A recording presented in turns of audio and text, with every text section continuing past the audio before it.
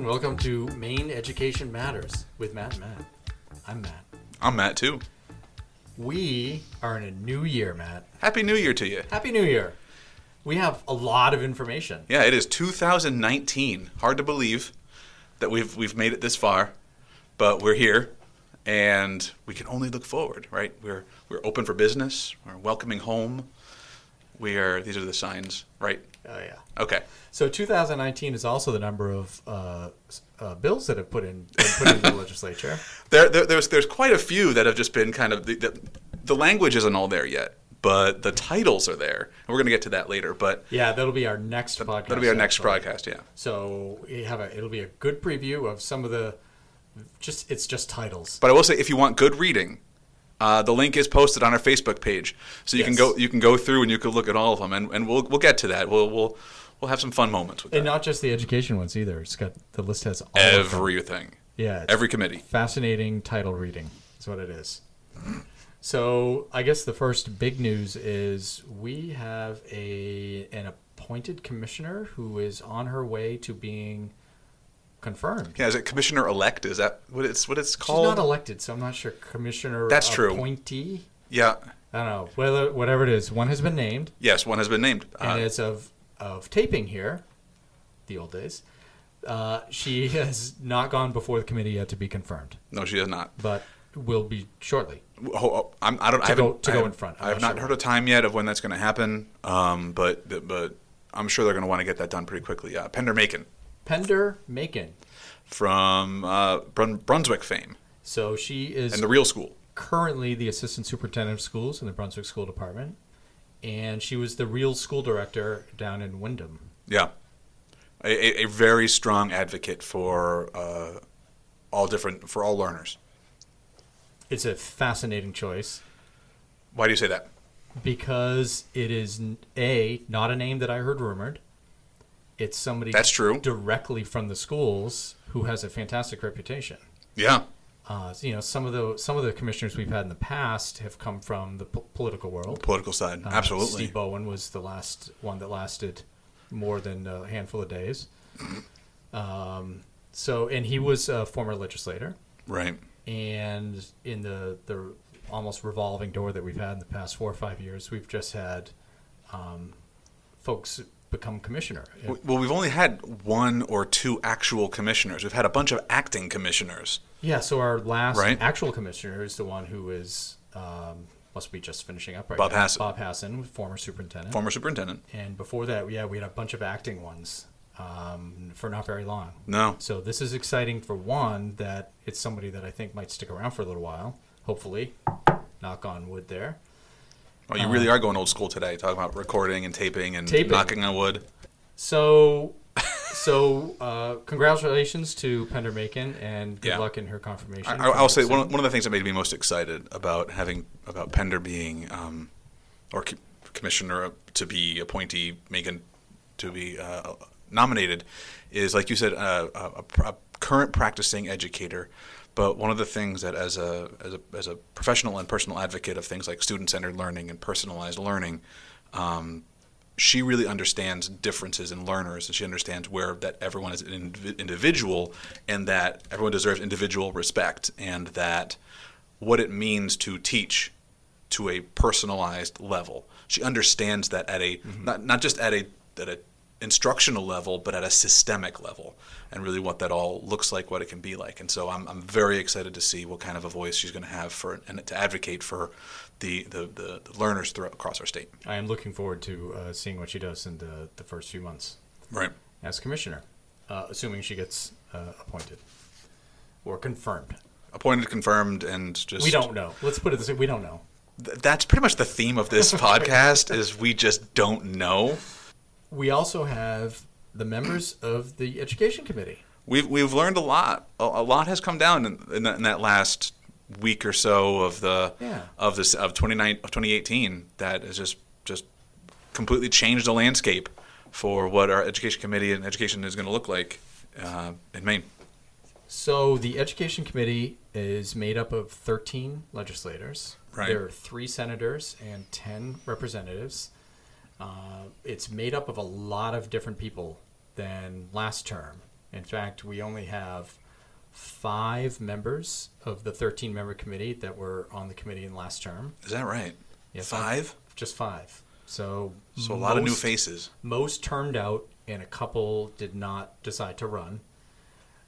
So you want to go through with them? Sure. Go Okay, ahead. we're going to start with the senators. So the 2 Democratic senators are Rebecca Millett. She represents District 29 in Cumberland County. She is the Senate chair of the committee. Mm-hmm. She is a returning member. The other Democratic member is Everett Brownie Carson, representing District 24 in Cumberland. He is a new member to the Education Committee. He has been a legislator before, but not on the Education Committee. The other senator is a Republican senator, Matthew Pulio of Kennebec County, District 15, and he is a first-time senator. He's from Augusta. He was prior a representative for 3 terms and is now a senator. He was on the Education Committee for 2 terms, but not this past one.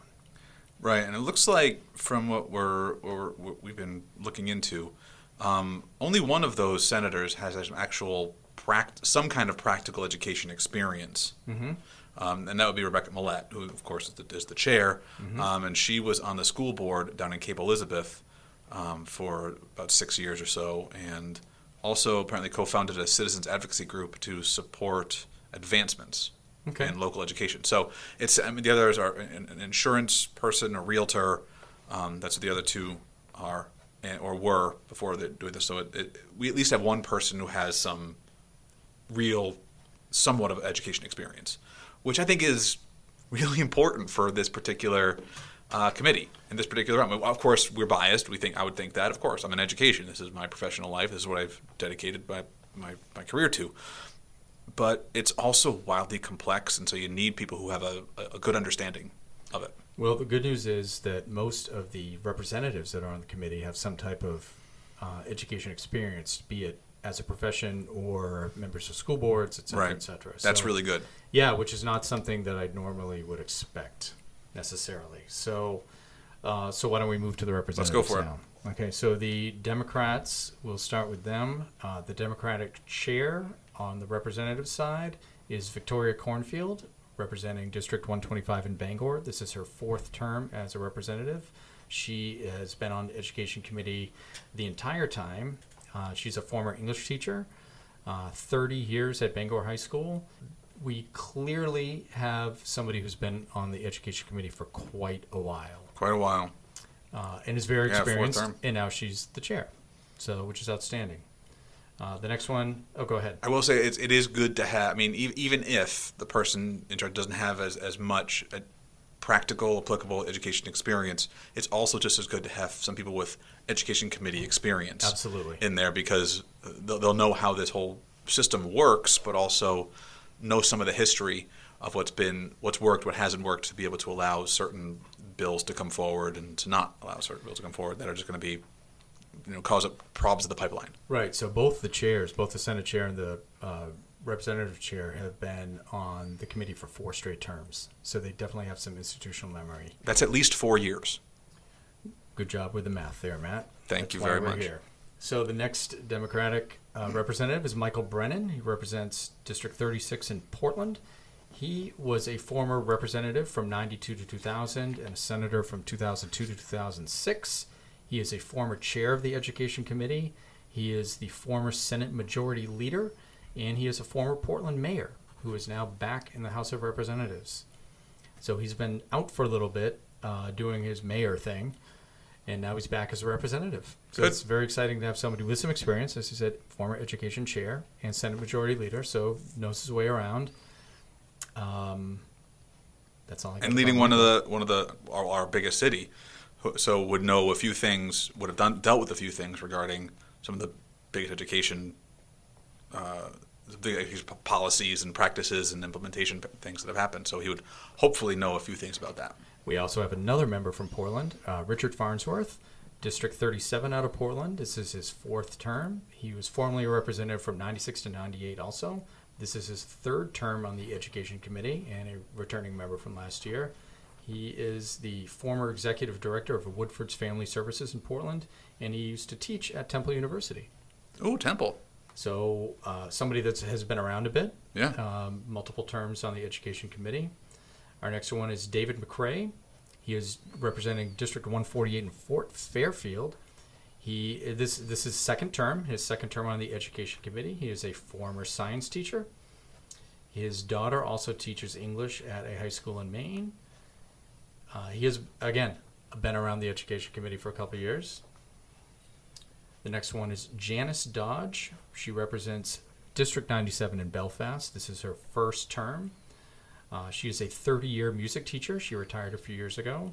She was on the MEA Government Relations Committee for 19 years and on the Policy Committee. So somebody with some experience of education policy. Right. Which is outstanding to see. Absolutely. It's exciting to hear that there's, so far, this much experience so far. So the next one is Henry Ingwerson, representing District 10 in Arundel. This is his first term. He is a former K-4 STEM teacher, which is cool. That's fantastic. He is retired. He has a master's in leadership.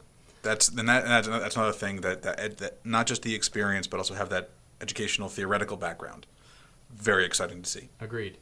So that's the end of the Democrat representatives, beginning with the Republican ones. That was a lot of Democratic representatives. There was a lot.